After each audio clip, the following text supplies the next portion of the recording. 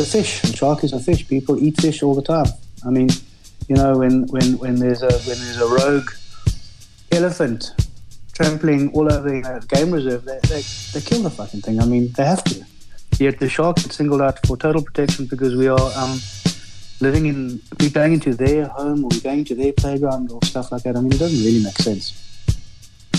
People can sort of think what they want, but for me, I think style's style, and you either have it or you don't. And I think, you know, you only have to go out the pass or like crazy waves like that, and there's certain people in the world like, fuck, that guy's got a really good style. Yeah. That guy is annoying to watch.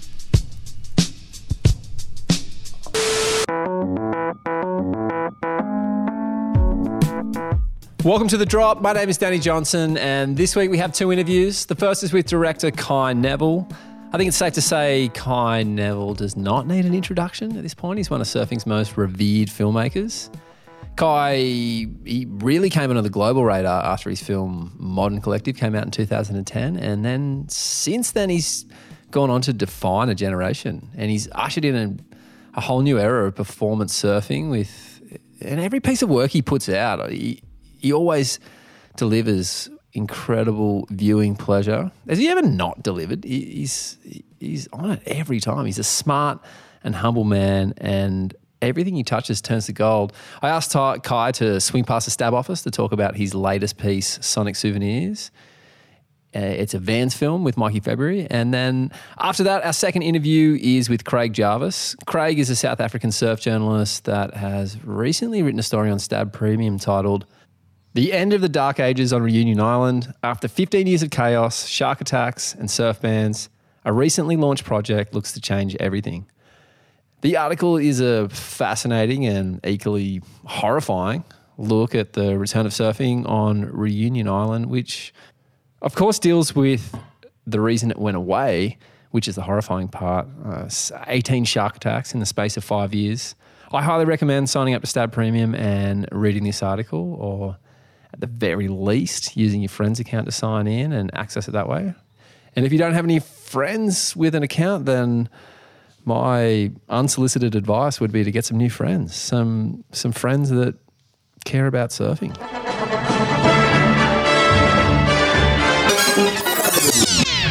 In surf news this week, John Florence's new brand, Florence Marine X, who recently acquired Pat O'Connell from the WSL, are rounding the corner on their first range of product being available. And they are approaching this very differently to most surf companies. The world's most highly valued businesses have a recurring revenue model or somewhat of a monogamous relationship with their customers, and Florence Marine X are following suit with a subscription service. So without knowing the exact details at this stage, it'll look something like a monthly fee where you will in return receive member benefits. But that's all we know. And right now, if you go to their website, florencemarinex.com, there isn't much there, but that is all about to change when they drop the product and formally announce this new subscription service, so stay tuned for that. In WSL news, there was a recent meeting with all the competitors to discuss the remaining events of this year's tour. In particular, the recent events that were just added to the tour schedule, the Jeep Surf Ranch Pro in Lemoore, the Corona Open in Mexico, the Oi Rio Pro in Corona. That's a bit of a Freudian slip there. The Oi Rio Pro presented by Corona in Brazil, the Outerknown Tahiti Pro in Tahiti, and the Rip Curl WSL Finals at Trestles. And the news from Stab's insiders was that during this meeting, there was a lot of friction around the Brazilian event in particular.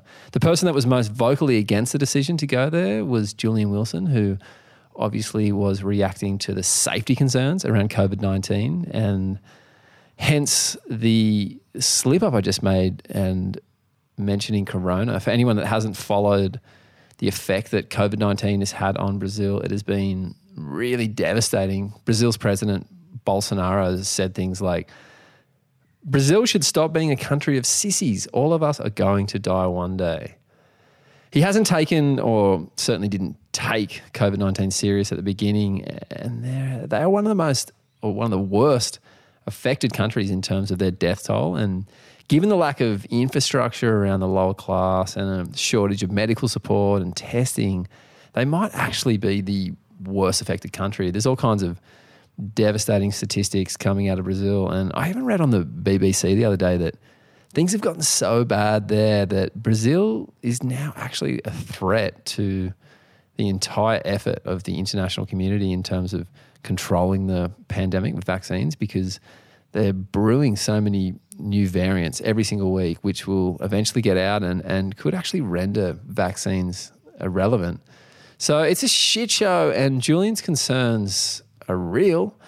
On the other side of that argument was Jadson Andro, who took Julian's concerns personally to the point where it was a fairly heightened interaction and a very, very serious meeting over with the WSL competitors. No decisions have been made yet as a result of this meeting, but we will keep you in the loop. For now, let's focus on some much more pleasant matters and talk to Kai Neville about Sonic Souvenirs and Mikey February tearing apart perfect right-hand points. Probably the most perfect right-hand points you've ever seen. And Oki. We also talk about Mark Occhilupo, the 1999 world champion. Coming from Africa, it's amazing to see what's out there. And went on my first trip to Gambia when I was maybe 16, 17, and just grabbed a few records and had no idea what that would sound like. It was all this natural, raw expression and just creates these layers of meaning. I got this neighbour who's a light artist. Yeah. He does like projections. He's done stuff on the Opera House and all that kind of thing. And the other day he was going like, oh, do you know Kai Neville? And I was like, yeah. And he goes, oh, I actually helped him out with a movie where we were like projecting and triangles. And I was like, Modern Collective? And he was like, I don't know. Yeah. His name's Kit. Do you know Kit? Maybe was he the lighting guy? Like yeah, he would have been the lighting guy, yeah. Yeah, right. So he was the gaffer. I wouldn't remember. That was like over 10 years ago now, but that's sick. Yeah, it was really funny because he's like my neighbour, like Home Improvement style. He's like my Wilson, where like we just talk like just over the fence, and he's always got, because he's a lighting guy, he's always got these like trippy lights going on in his house. Yeah. And you can move that around. Sweet. And then when he brought that up, it was funny. I just imagined, it just took me back to Modern Collective and those. Yeah, that was funny. That was like my first studio shoot, like obviously where we brought in actual like legit people from the film industry, you know what I mean? Like there was like a gaffer and a proper DOP and like all this shit was sort of going on and the boys were just like, what is happening? But I was like, yeah, there was some like professionals in there to make it look good. We weren't just running around with a camera. So that you took it from, I guess you'd made a lot of films, a lot of DVD cover mounts, a lot of edits prior to Modern Collective, and then you went and worked with Taylor and you were working on movies with him and Paul Specimen, and then that was your first like big project out on your own, huh?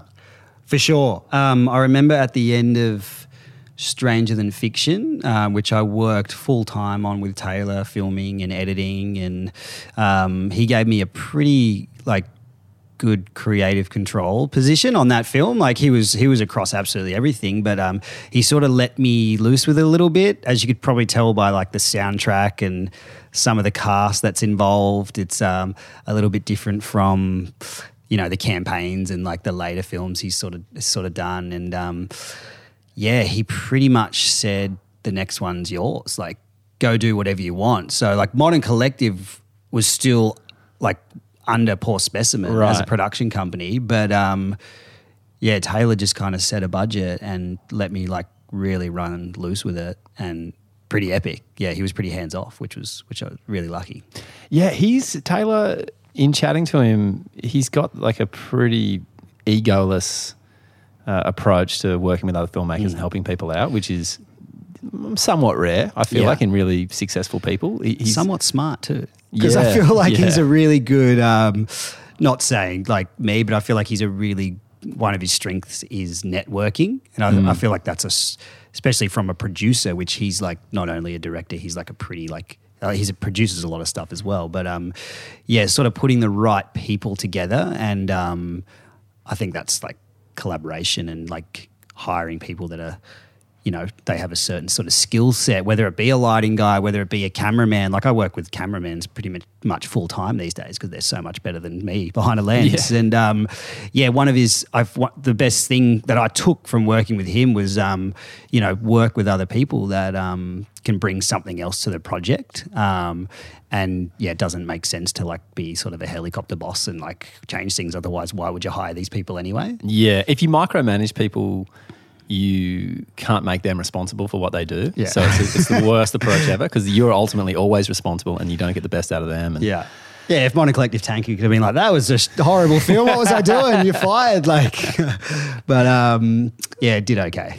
Yeah, it did amazing for you. That was like a fucking rocket ship in terms of the next generation of surf films and everything you went on to do afterwards. But let's talk about Sonic Souvenirs. So what is this new concept of releasing surf films? Like how many episodes will there be? The first one's just come out. I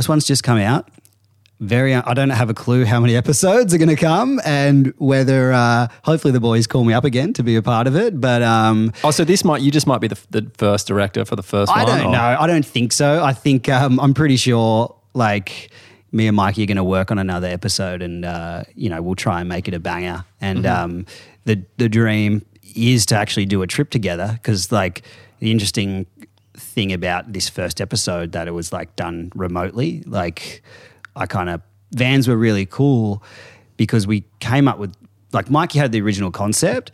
Vans basically said, hey, I'm just going to turn that over.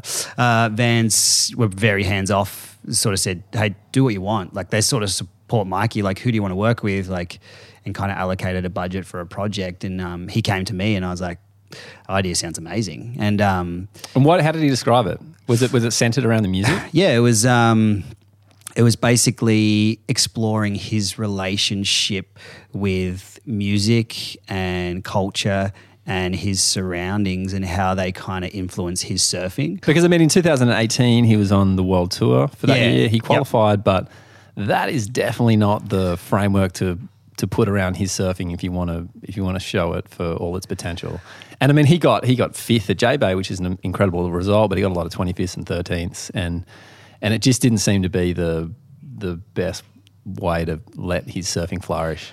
I think it's a really interesting time for sort of surfing, and yeah, like I guess if we kind of rewind back, like Modern Collective, we were all about like the hammers and high performance surfing and like chasing, you know, onshore waves and whatnot. And that was really cool. And that was what we were into.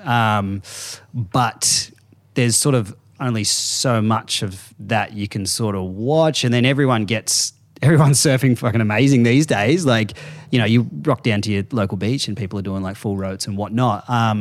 And then with content sort of changing too and how we're, you know, consuming these like things like instantaneously, I feel like there was a resurgence. Maybe it's just me because I'm getting older, but like people are like getting very hyped on watching like power surfing, like singling out style.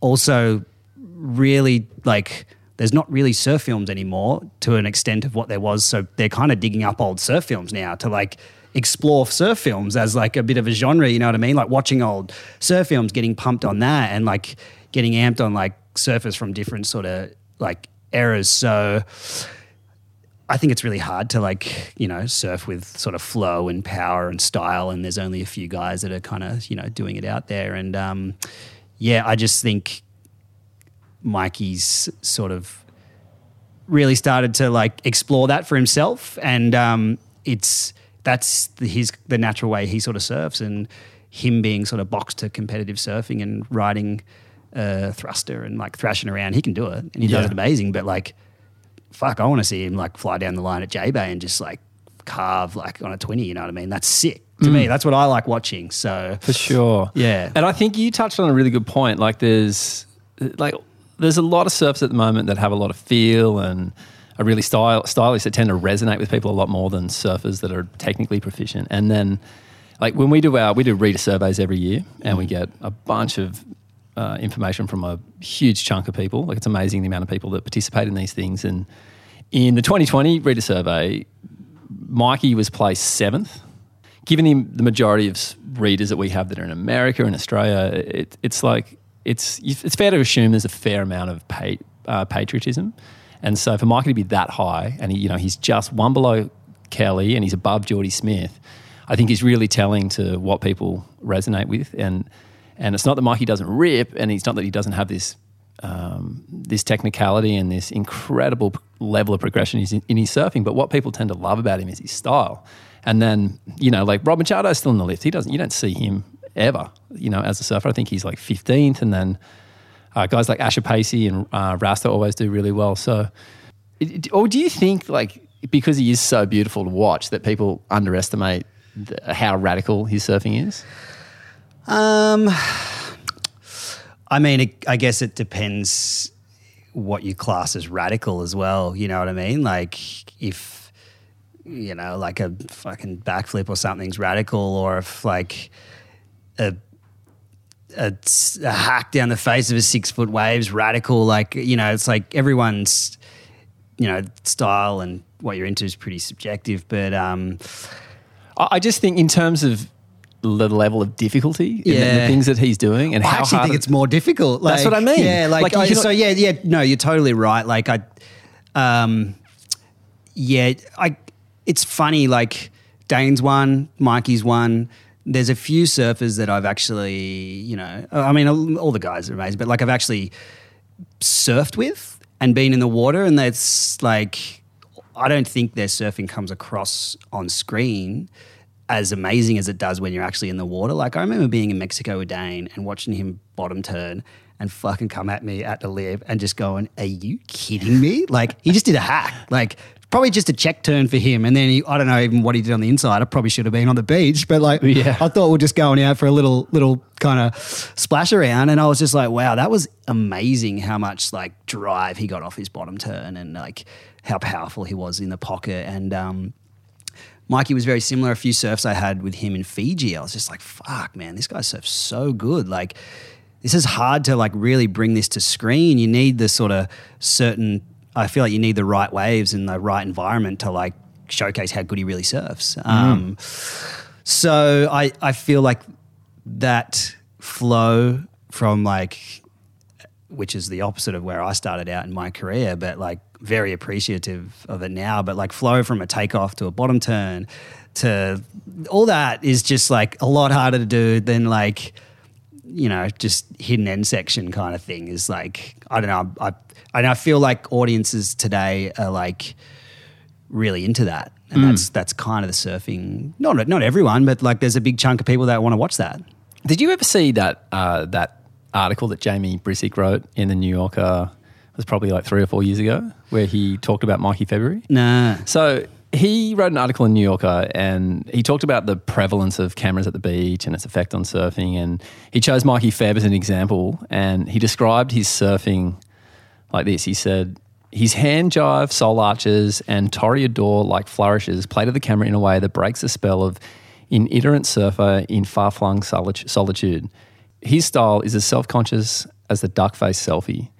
And the article was about how contrived and self-conscious surfing is nowadays with the prevalence of cameras, which is probably like most people wouldn't disagree with. But did you think this applies to Mikey and his surfing? And in making the film, did you think Mikey's style was contrived in any way?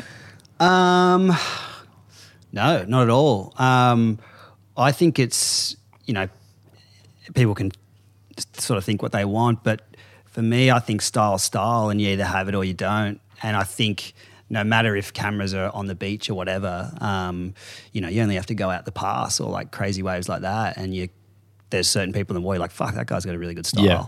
That guy is annoying to watch. You know what I mean? And whether it's like, surfers in the 60s, 80s, 90s today, like, I think it's pretty obvious, like, who has that kind of, call it X factor or whatever, but it's just like that natural style and approach to a wave that's just fucking works and looks good. I don't know. I don't think it's contrived. I think it comes across pretty. If it was contrived, I'd be like, "Whoa, dude, tone it down a little bit." Like, you know what I mean? Like that's starting to look a little whack. But no, it's just he just surfs how he surfs, and I also think he is just. Like I'm talking on behalf of Mikey, he might be fucking say something completely different, but I really feel like my time with him, as little as it's been, he's sort of still figuring out himself as a surfer, and he's really only just had the opportunity probably the last year or two to explore like his style of surfing and boards he's sort of interested in, and I'm pretty sure he spent 10 years just riding a shortboard, you know what I mean? Like, because in his head he was going to be on the world tour, and that's what you do. So yeah, I think his style's still flourishing, and it's probably going to evolve. Yeah, well, maybe this film is the first time we get to see it since the door just kind of went and opened right up since he's changed his boards and doesn't have any confines of competition. It's funny, like I think to me when I was young, I thought good style was Rob Machado, and then there was just less versions of good style that were, you know, working backwards from that. And now I think good style, or what I appreciate in someone's style, is like personality. So if like my friend who's got really stiff shoulders goes to, you know, do a turn, it's always a snap because he doesn't have the mobility to do a nice carve. And I feel like you get the impression, or maybe this is just reading into it too much, but Mikey seems to have so much personality in his surfing, and it's probably like where he expresses himself. Do you think he's like his personality matches what he does on a wave? Yeah, for sure. He's yeah, that's a really good question. I actually think his style is a little bit more aggressive than like his personality, to be honest. Like, yeah, I actually think he kind of saves. I don't know if it's right, but maybe he saves a little bit of his release for his surfing too. Like he's pretty explosive surfer, and on the beach he's like the most humble, like mellow dude ever. You know what I mean? So like, you could almost expect him to surf even more laid back, like absolutely cruise. But I think it's a bit more aggressive than what Mikey is on land, because he's so mellow on land, and then when you see him in water, he's going so fast. And he's just like fucking just. Yeah, it's top to bottom, like surfing really fast. Like he actually surfs really, really fast. So, he's a very, very humble person. Yeah, that definitely comes across. Hey, where did the name Sonic Souvenirs come from? The name, I guess, it was, you know, I kind of landed on something that I wanted to be sort of symbolic of Mikey's kind of paragraph of what he, you know, it was like his mission statement for the project. And yeah, I just wanted something that was like very bedded in sound, but also souvenirs was something that I guess alluded to travel and like all those things that you kind of, you know, little gems that you pick up on the road, whether it's finding new waves or meeting new people and something like that. So it was pretty symbolic of the project.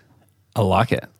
And did that come easy? Did names like that come easy, or do you agonize over the names of your films? I actually really enjoy naming films. It's like one of my, I've got a pretty big list to pull from, like that I've kind of worked. You're kind of like stockpiling ideas and names. Yeah, so I'll grab it from anywhere. Like, look at that fucking Esky up there, like We Love Star, whatever it is, you know what I mean? I'll be like, oh, that's a pretty cool title, or, you know, matching sort of words together. So that part, the hardest part is actually what name works for a project, and you know what name is going to breathe a little bit more life into the project and make it sort of inherently its own.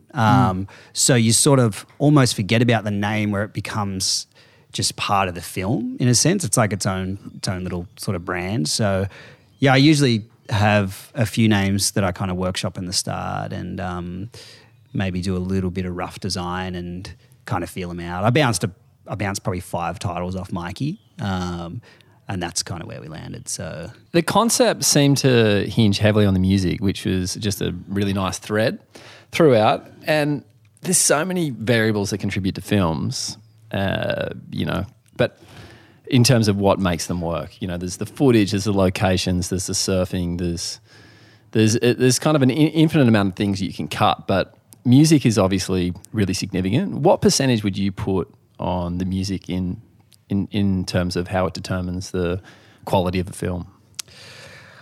I think I've said it before. I reckon it's at least 50% part of the project in like this style of film, like something that's, you know, a surf film or something very visual that's like heavily sound based. It has to be half the job. Like, I personally would rather watch some okay surfing to really good music that's cut well, as opposed to some fucking great surfing to a horrendous track. Yeah. Even though that's my opinion, but like that's just what I think. I think they have to sync up, and yeah, the footage and the music have to sort of work together for sure. Yeah.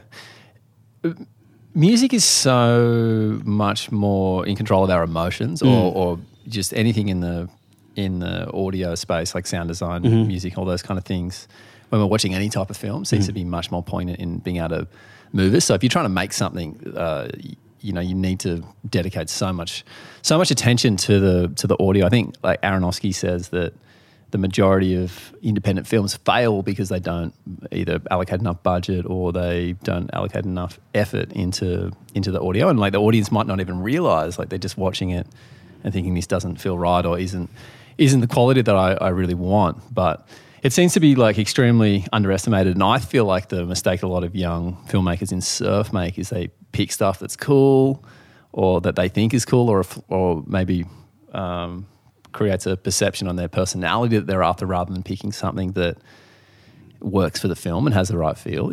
Yeah, I mean, I think it's probably across the board, and you know, like what we do is very low tier, but like it is an art form in like feature film world for sure. Like that's like there's sound scores, you know what I mean? Like, you know, the good guys are fucking good and they get paid a lot of money for a certain reason. They're bringing a whole nother dimension to a film. But yeah, this one was different in the sense of I've never gone about a surf film with like collaborating with a sole artist. You know what I mean? Yeah, like, it's pretty huge departure from what you've done typically. And it was a fun. It's always fun to do something different, and it's interesting to work with like new people. And the thing I got out of it was it changed my editing, and I was like restricted to like only a number of tracks. Like Mikey found like Madala, who's like an amazing artist.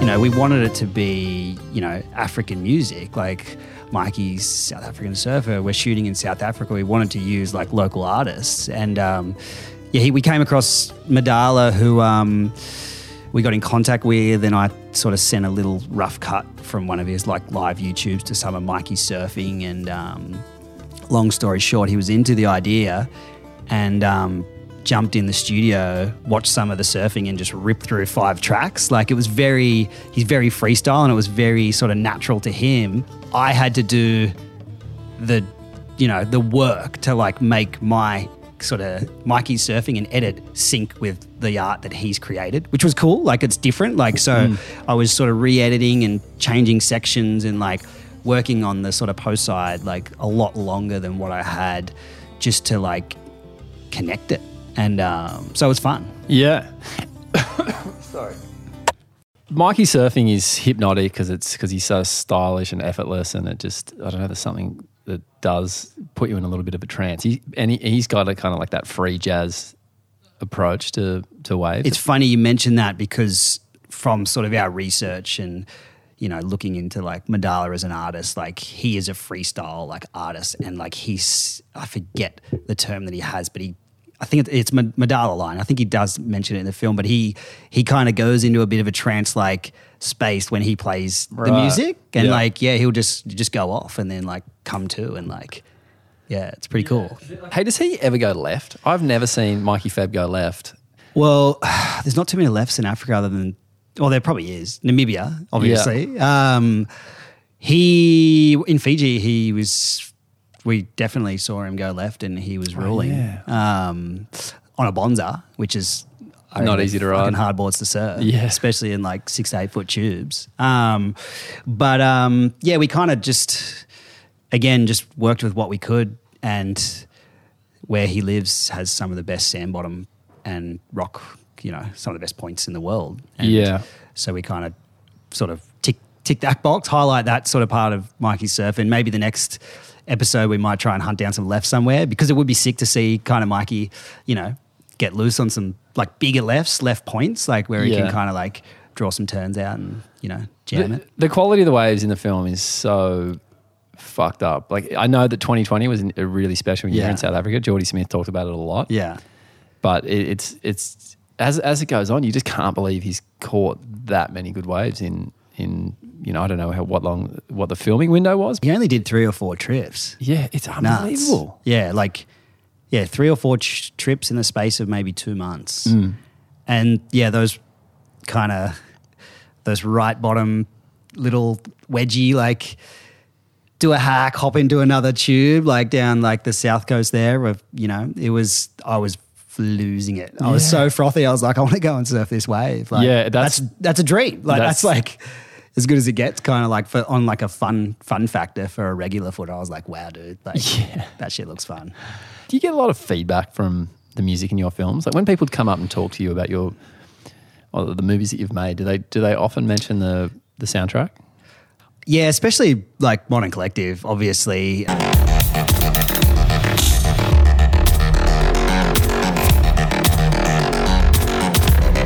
I had a pretty strong vision of like how I wanted it to look and how I wanted it to sound, and that was the sound that I was into, and a lot of the surfers we were like really like experimenting with then. You know what I mean? You were like, right into like the electro stuff? Oh, right into it. Really? I fucking love that shit. Yeah. Like You that's- still? Yeah, I'm almost like went different, and now I'm like it's been a while, like 10 years, and I'm like throwing on like like the first like cut copy records and shit. That shit's sick. Yeah. Like it's so good. But I feel like because it was so different, it definitely does get labeled as like electronic soundtrack. Mm-hmm. Very like if you actually like look at the soundtrack, it's very like it's not that at all. Like No, I mean, there's split Split ends, Ends, there's 6 Months on a Leaky Johnny Boat, yeah. Greenwood, like the horrors, like it's pretty diverse soundtrack, but it just has a similar sort of tone throughout. Well, I think the reason everyone hung on to the electro tracks that were in there so much is that no one had ever even come close to putting an electro track in surfing. So it just seemed to be this just line in the sand of I think it ruffled a few feathers in the older, whatever you call it, like surf sort of generation or fans. Like some of the crew at maybe Surfer Mag and stuff. Like, there was some reviews that probably weren't too into it. Yeah, Wow, this sounds like a fucking alarm well, clock. it's fucking straight out of Melbourne. These fucking, you know what I mean? Like, which is cool. Like, that's fine. Like, Yeah, we can't have like 90s punk on surf films forever. it's coming back. Yeah, that's true. Also, something that you brought back recently when you made the Oki edit. Oki has joined Apoki, which Yeah. is just such a convenient rhyme. It's classic. And It's too funny.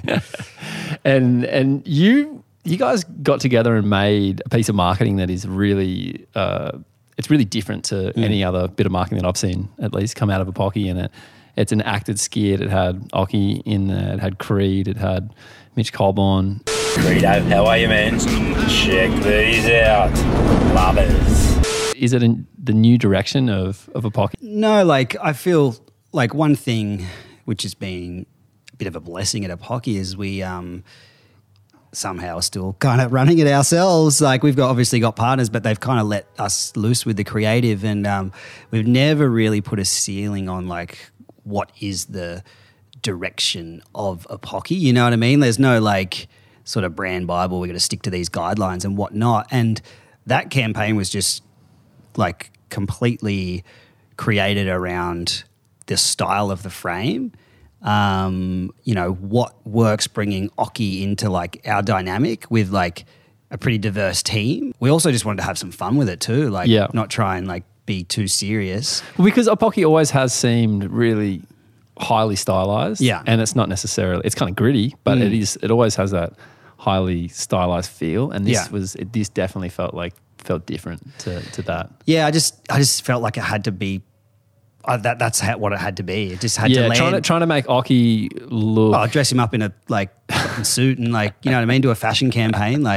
Everybody would have looked stupid. Yeah. So we were like, Occy's just so funny. He's so charismatic, and he still looks great. You know what I mean? And he's one of the best surfers in the world. And we just Dion got access to some of this footage that I don't even know if it's been seen or not for a younger generation. You know what I mean? Yeah. So we're like, oh, let's there's new, it's a new channel to rehash some stuff. And Gainey's kind of there's a few Instagrams and stuff where you're starting to tap in and watch all this Margot and all this fucking incredible surfing where you're like, dude, that's a proper hammer.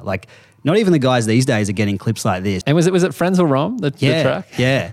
And we hit them up too. And they were frothing. Oh, really? Yeah. They haven't had a call in 15 Flicked years. them a few pairs of lavas, the Occy frame, and they were into the Occy frame. They're just rocking it down the pub wherever they're cruising.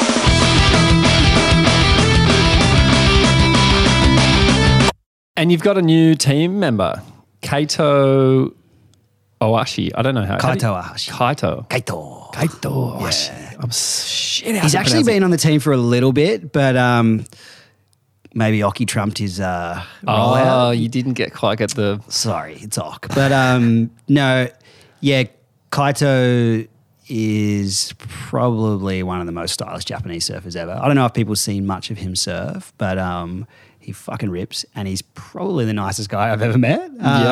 Kaito rips. To fully loop that conversation around style back around, he seems to have it in and out of the water. And yeah, and he can't harp on about nicest dude ever. He came, the first time he came to my place, he brought my little boy Bobby a ninja outfit. Oh, no way. Yeah, like from Japan. Who's I was like, dude, that's the coolest present ever. You didn't have to do that. He's just, he's Kaito's sick.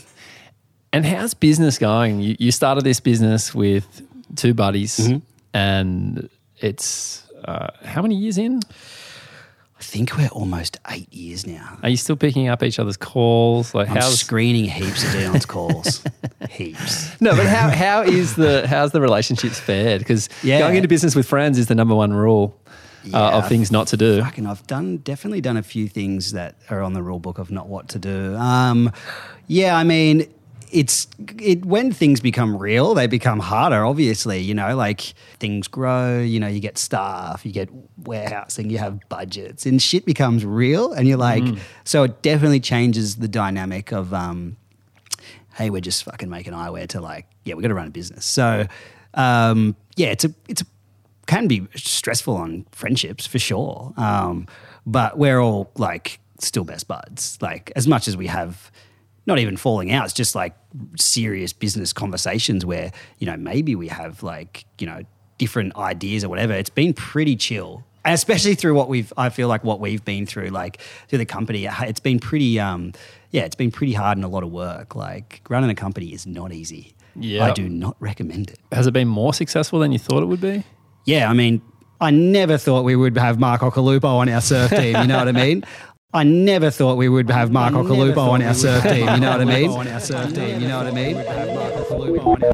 Thank you, Kai. Next up, we have Craig Jarvis all the way from South Africa to talk about the return of surfing in Reunion Island. Reunion Island is a tiny French territory in the middle of the Indian Ocean, several hundred miles east of Madagascar.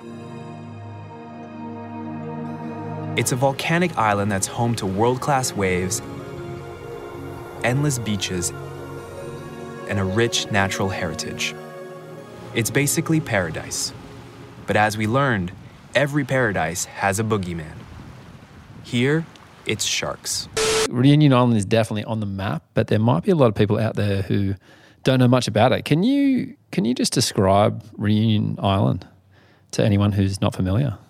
It's an island, it's volcanic, and it's absolutely beautiful.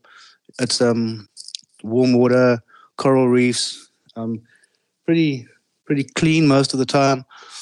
You do all the surfing on the west coast, pretty much. The east coast gets a bit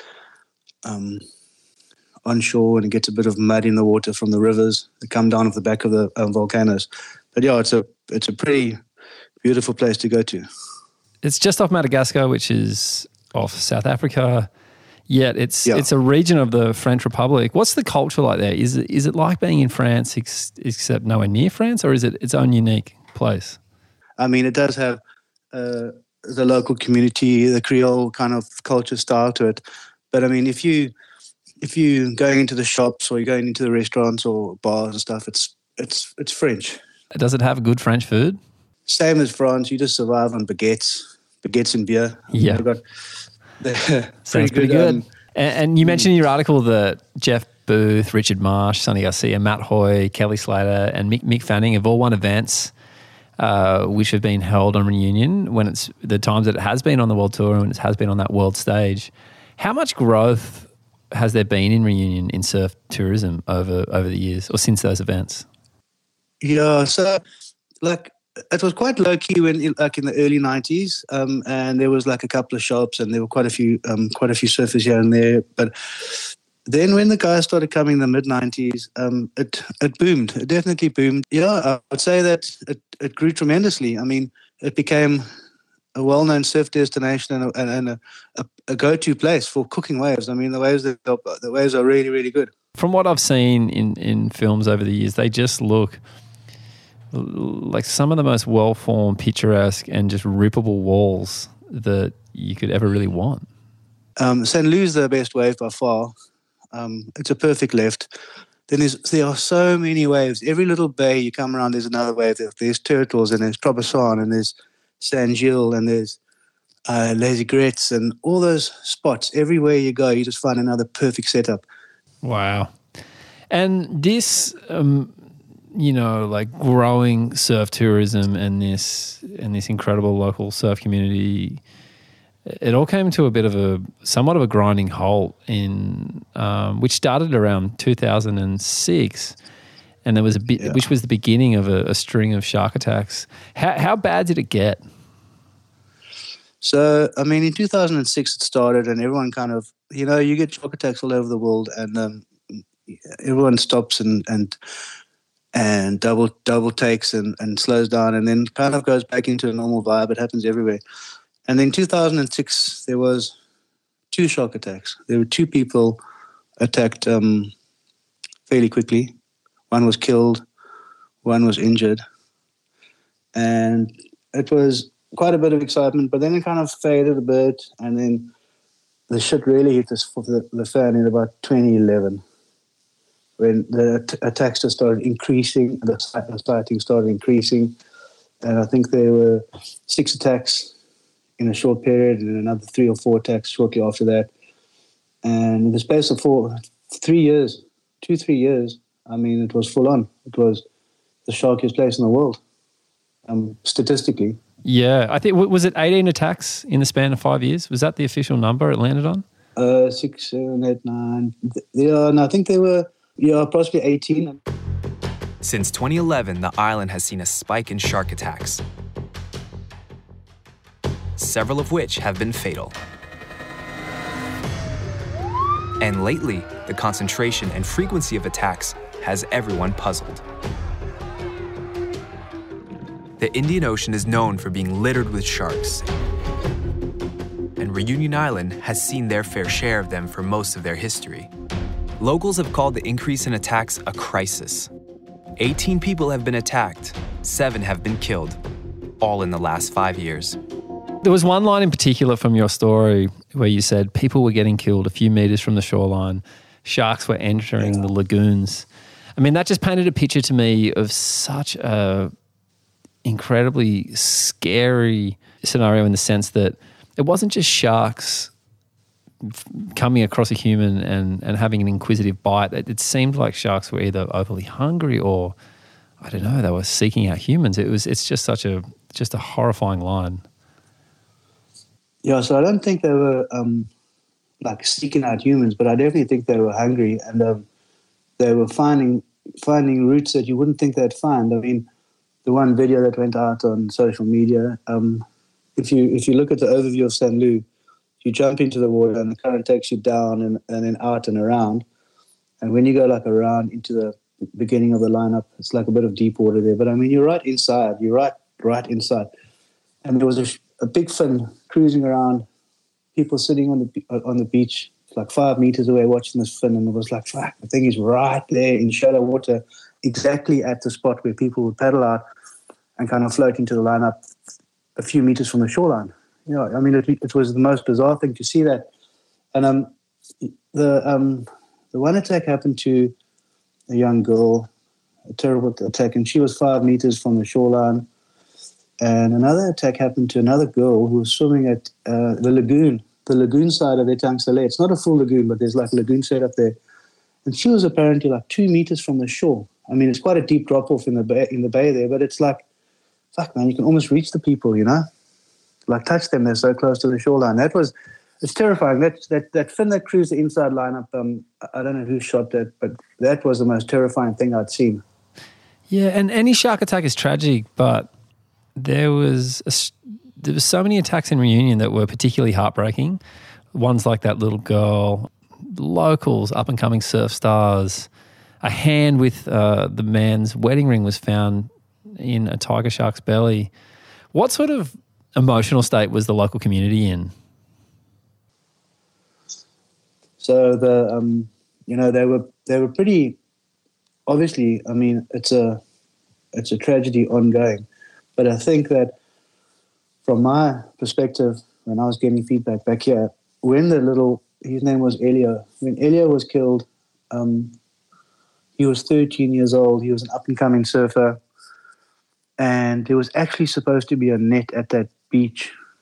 And I don't know, there's a couple of stories about that net. The net might have been damaged or something. And he was taken inside a surf area close to the beach at a place called Les Aigrettes, and that was tragic. That was absolutely mortifying. The guy's family, it was a big shock. The government took note. The whole community was in mourning. The surf community was in mourning. This cool little kid who was a really good up-and-coming surfer. That was the moment where it kind of went into a different level of tragedy. And that was in 2015. And, you know, that's already 9 years since the shit started, and nothing had been done about it. And everyone was just going like, well, fuck, now they've got to do something. They've got to do something. And it still was really difficult to do anything. The government wasn't really doing much. But, that particular attack was when the community went into mourning, like for real. Wow. And what was the government's response to that attack? Well, you know, the government's response, and they've generally not wanted to do much because they were always under pressure from the beach community, the surf community, and the environmental community and the environmental lawyers and stuff like that. So they banned surfing. I mean, they banned surfing. I can't remember what year they banned it, but they banned surfing and they banned swimming in the ocean or diving in the ocean unless you were inside the lagoon. And, you know, they controlled it for a bit. There was a fine of like 35 or 40 euros if you got caught surfing, and they did it for a bit, and then they kind of lost interest. And surfers started going back out again. But, I mean, the surfers that went back out there weren't too many of them, and they were scared. I mean, fuck, you go out there and there's sharks every day. Yeah, how do you even enjoy that surf? It sounds like the worst surf. I wouldn't do it. I mean, so I spoke to my friends about it who are over there, and like, fuck, you got to understand, when St. Louis cooking, it's full on one of the best waves around. You know, it's hard to not paddle out, I guess. I mean, it's like, I mean, fuck, if you're at the Superbank and it's firing and there's no one out. I mean, it's not quite the same, but you know what I mean. You had super tubes and there's no one out. You want to paddle out and get a few barrels and stuff. And I think they went out and they started, but they were getting buzzed. I mean, they were getting buzzed. When that attack happened in 2019, the guys were surfing that day and they were shitting themselves. And my mate and his friends went in, and the guy stayed out and he got bitten and he died. I mean, it's full on. It's like you're going into the danger zone every single time you go for surf. I don't know if I would have done it. I'm probably too scared. Yeah, and I mean, you're from South Africa, so it's not like sharks are some foreign concept. No, I mean, we see plenty of sharks. I mean, J-Bay and here we are staying at Seal Point. There's plenty of sharks. We see them all the time, and they kind of, you get out the water and they kind of cruise past. But I mean, it's different there. People are getting taken all the time, or they were getting taken all the time. In your article, you list the potential contributing factors that may have been the reason for the increase in attacks, and there might be many more. Things like overfishing, shark hunting, and then nearby fishing reserves. Is there any consensus on who's considered an expert when it comes to understanding these things, and also like what's actually going on in terms of environmentally and then on top of that, ethically? There's no one who's an expert. Everyone's a fucking expert. I mean, everyone has their say. I mean, the contributing factors, I mean, the fact that there is a shark reserve seemed to be the largest factor, and I don't know that the reserve's still there, and overfishing of certain species, but we don't really know. No one really knows. I mean, there's so many variables as to why shark population would increase so much. I mean, you know, it can even go back to the fact that years ago the sharks had they weren't the apex. There were other sharks that ate. What are those giant sharks used to eat the sharks? I don't know. I mean, there's a million reasons why this could happen. You can't really blame anyone or anything. It's just there, you know. And I guess what I'm trying to ask is, like, does anyone know? Like, there's so many variables when it comes to the ocean sharks and their interaction with humans that it becomes almost impossible to draw any strong conclusions. But who do we look to? Do we look to like ecologists? Like who are the people that are who are qualified to even begin to pontificate on this? Yeah, so there's a book. This guy wrote a book, and I'm going to find his name is Jean-Francois Nativelle, and he wrote a book called Shark Attacks and Modern Tragedy. And he's been in the thick of this thing from the very start. It's a great book. I read it. It's an eye-opener. And he still doesn't have a definite reason as to why the sharks are there. His argument is somehow different. His argument is that we mustn't make mistakes on behalf of the sharks. I mean, humans are also part of nature. But it's a good book, and it has got all the facts and figures and the possible reasons. Shark Attacks and Modern Tragedy by Jean-Francois Nativelle. You should have a look at that book. One of the divides seems to be around preserving the life of the sharks and versus humans' ability to enjoy the ocean, and then the spill-on effects from that, which are the economic effects, which are, I'm imagining, pretty huge, as it seems like a tourist destination. And then throughout the years when this argument's been raging on, Jeremy Flores, who's actually from Reunion Island, he lost a friend to a bull shark, and the body was never recovered. And he, as well as his father, have been really vocal about the topic. And then Kelly publicly called for a cull, and then he was vilified for it. Who are the loudest voices when it comes to these topics? Is the environmentalist versus the surfers, or what is the dynamic of the debate? So the surfers had lots to say, and the surfers reached out, and they had their ideas, and they had their they had some policies they wanted to put into place, and they were, every single time there was any progress made, the environmentalists stepped in, and then it was kind of back to square one, where just a round argument where someone says this and someone says, but you can't do this because of that, and then the decisions never get made. I mean, the government never made the decisions. There was a standoff all the time. Eventually, from what I can gather, the surfers recently, as we've spoken about, got together and they managed to find the correct people with the correct energy in the environmentalists as well as in the government and work together. And when those three parties work together, they become very powerful as a unit. But up until now, those were the three parties who all had loud voices but never in agreement. The environmentalists, the surfers, or the ocean users, and the government. Yeah, and so essentially it just ended up in nothing happening for a long time, and other than banning surfing, which wasn't even properly policed or adhered to, they did nothing. Is that right? Yeah, they pretty much did nothing. They tried a few things. They tried a few, as I said, there was a couple of nets in a few bays, like where the kid was attacked, and then they had like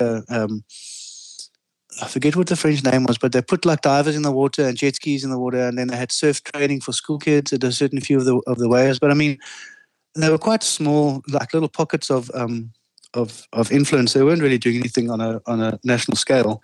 And to be honest, nothing really worked out. So nothing was really being done at all. And it still was, government was still making it illegal to surf. I mean, they weren't policing it anymore, but you still were breaking the law. And if you break in the law and something happens to you, government's not responsible. Recently, it all changed. The opening line from your article is, there were 55 surfers in the water over a March 2021 weekend at St. Lou, absurdly crowded and close to dysfunctional. And that was essentially the return of surfing as it once was in Reunion. Yeah, that was it. It was the turning point. And there was a couple of comments going, well, what's the fucking point of surfing with 55 guys? I mean, that's irrelevant. I mean, every one of those 55 guys were absolutely stoked. I mean, they were in the water. Maybe it was a bit crowded. I mean, we all know what crowds are like. You still get a couple of bombs in between the crowds here and there. But the fact that you can go out and surf again, and also the very fact that, there's a bit of safety in numbers. I would have been stoked to have 55 guys out with me just to drop the percentages down in case something did go wrong, even though they were pretty much protected the whole time. But that was the turning point when the surf club and the government and the environmentalists had figured out a way to get the guys back in the water that was pretty safe. I mean, it's still not 100% safe. You're always going to have risks, especially if the visibility is not 100%. But they've got a pretty good system. Yeah, and this new system is called Zonex. Can you explain what Zonex is, please? Yeah, so they've got a number of things that they do. I think it's called Zonex, but Zonex. The things that they do, it's like the Zone X. Now I get it. I was like, Zonex, just treating it as a word, but Zone X. No, Zone X, and it's like experiment or exploratory, or X is the active word that they're trying to figure this whole thing out. It's new territory. So they've got smart drum lines surrounding, well, I'm not sure how many, but they've got a number of smart drum lines in functional areas around St. Lou, the wave. They've got jet skis, 2 jet skis operating. They've got a rubber duck operating. They've got a land base. There's like a headquarters there in the front, and they've got a drone operator working at times, and there's communication amongst the whole lot. And basically the back line of the guy surfing is controlled by the skis and the duck and the drone and the drum lines.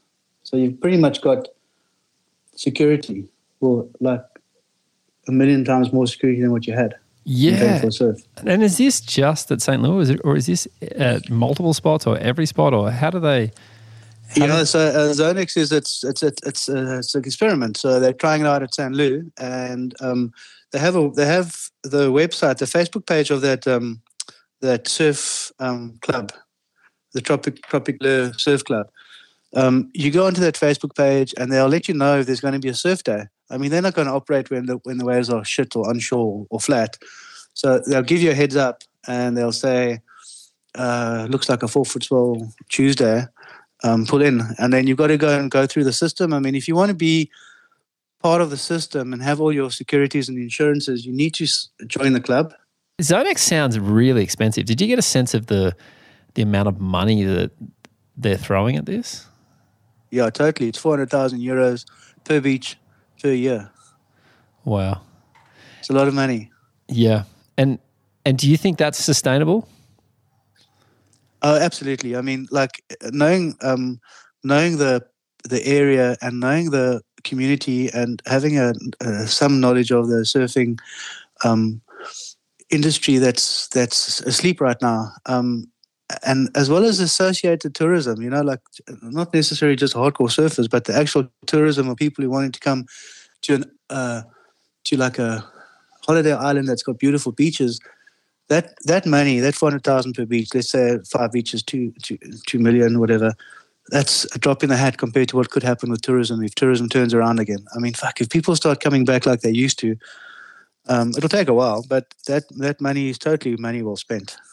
Well, let's hope so. I mean, it's only a small population there relatively. It's under 1 million. I think it's around 900,000 is the current amount. So it is like a small economy. So a huge part of their money does come from tourism. So you could get a massive influx of tourism across the board, and I think it could be sustainable if the people start coming back. Anything to do with sharks, surfing, the environment, and tourism seem to generate a lot of comments and feedback. Do you mind if I read a couple to you now and then get you to respond?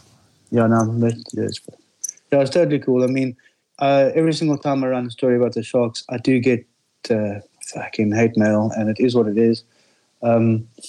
It's a sensitive issue, but I mean, it's you have the environmentalists and the ecologists who believe in the sanctity of the shark and how you need to protect them, but then you get people killed on the other hand, and you get all these traumatized and ruined families on the other side. So it's a difficult road.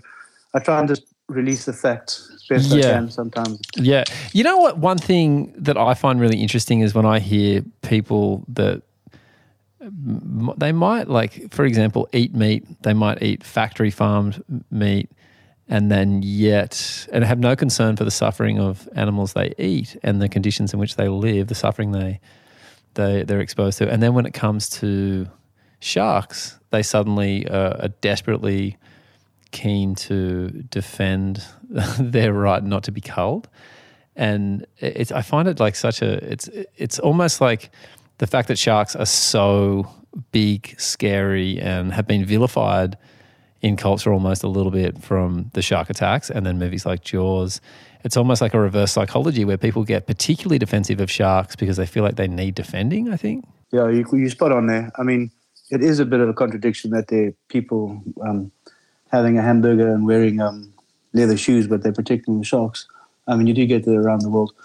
It is what it is, though. I mean, people, for some reason, like to start talking when it's about sharks. They like to have their voices heard. And everyone's an expert, as I said earlier. Yeah. But it is. I mean, Fred. You know Fred. I mean, he doesn't sit on the fence at all in this situation. And it's a fish. A shark is a fish. People eat fish all the time. I mean, when there's a rogue elephant trampling all over a game reserve, they kill the fucking thing. I mean, they have to. When there's an escaped lion or something, they hunt it down because it's going to eat humans. I mean, that's the world we live in. Yet the shark is singled out for total protection because we are we're going into their home or we're going to their playground or stuff like that. I mean, it doesn't really make sense. All right, well, let's get into some of these comments anyway. Okay, first one. Kind of pissed me off to hear Stab complaining about ecologists getting in the way and implying that they were somehow responsible for unnecessary human deaths. How dare anyone try to protect an ecosystem when rich people demand their birthright to surf safely wherever they want and at all times? No respect. Any response to that, Craig? Well, yeah, sure. I mean, the fact of the matter is that the shit only became good when the ecologist or the environmentalist agreed that there's something way out of whack in Reunion and they needed a solution, and the only way to get a solution was to work together. Up until that point, every single argument had been nullified, either way. Whether the environmentalists had an argument, the surfers nullified them. Whether the surfers had an argument, the environmentalists nullified them, or they were both squashed by the government. But the only time that it started working was when the environmentalists stepped up to the plate and said, right, we're going to work with you guys, we're going to make this thing happen. So you can read it however you want, but it was as a result of them agreeing to work with the other two parties that shit started happening. Yep. All right, next one. Sharks paralysed island economy, then COVID destroyed island economy. Now the short-sighted island bureaucrats are trying to use a Band-Aid solution concocted from multiple solutions that all work a little bit. Good luck to all involved. Yeah, he's kind of right. Whoever that is, he or she's kind of right. I mean, the shark did paralyse the island economy. COVID totally screwed it up. I don't think they're short-sighted island bureaucrats. I think they actually got a bit of vision on this thing because what starts off as a Band-Aid solution could roll out and fix the island for the problem. Well, not fix the island, but fix a large portion of where the problems are. There are multiple solutions. They all do work a little bit, but I mean, that's a bigger solution. You add a whole bunch of little things that work together and you get a big solution. I mean, he's actually stating that right there, but at least he says good luck, so all cool. All right, last one. Nothing like a good marketing article to keep the spot low key and the lineups in check. What's that one saying? Release the hounds, perhaps in this case, release the sharks. Yeah, that doesn't make much sense. There's not much marketing in the article at all. Yeah, I guess like to make this, Stab was not paid to cover this story, and Craig was not paid by the government to write this story. This is essentially surf news that is relevant worldwide because the kind of issues are worldwide. Yeah, but I mean, the tongue-in-cheek fact that you keep the surf spot low-key, I mean, fuck, there's 20 brilliant surf spots and 19 of them are totally and utterly deserted without a single surfer or spectator right now. There's one spot on the island that's got surfers on it with a bit of security, and they're only surfing when they get the Zone X crew together, which is on the decent to good days. It's not every day that they do it. So there's no marketing to bring people. It's a news piece. The lineups are still in check. The spots are still super there. They're the lowest of low-key spots in the whole fucking world right now. I mean, no one's paddling out at the spots because they're too scared, and rightly so. If you were to go to like L'Hermitage on a good day and stand there on the beach and look across the lagoon and look at those waves, there's a left and a right. It's like it would blow your mind. It'll make you sick with envy that you can't go and paddle out there. I mean, the waves are incredible.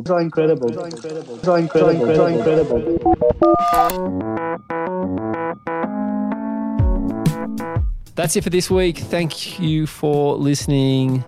And also thank you for all the reviews of the podcast. They are much appreciated. We're rewarding the best reviews with some Stab premium subscriptions. So if you take the time to rate and review the podcast, then please email it to me at danny@stabmag.com and you'll have a chance to win a membership. Thank you for listening, and I will see you next week.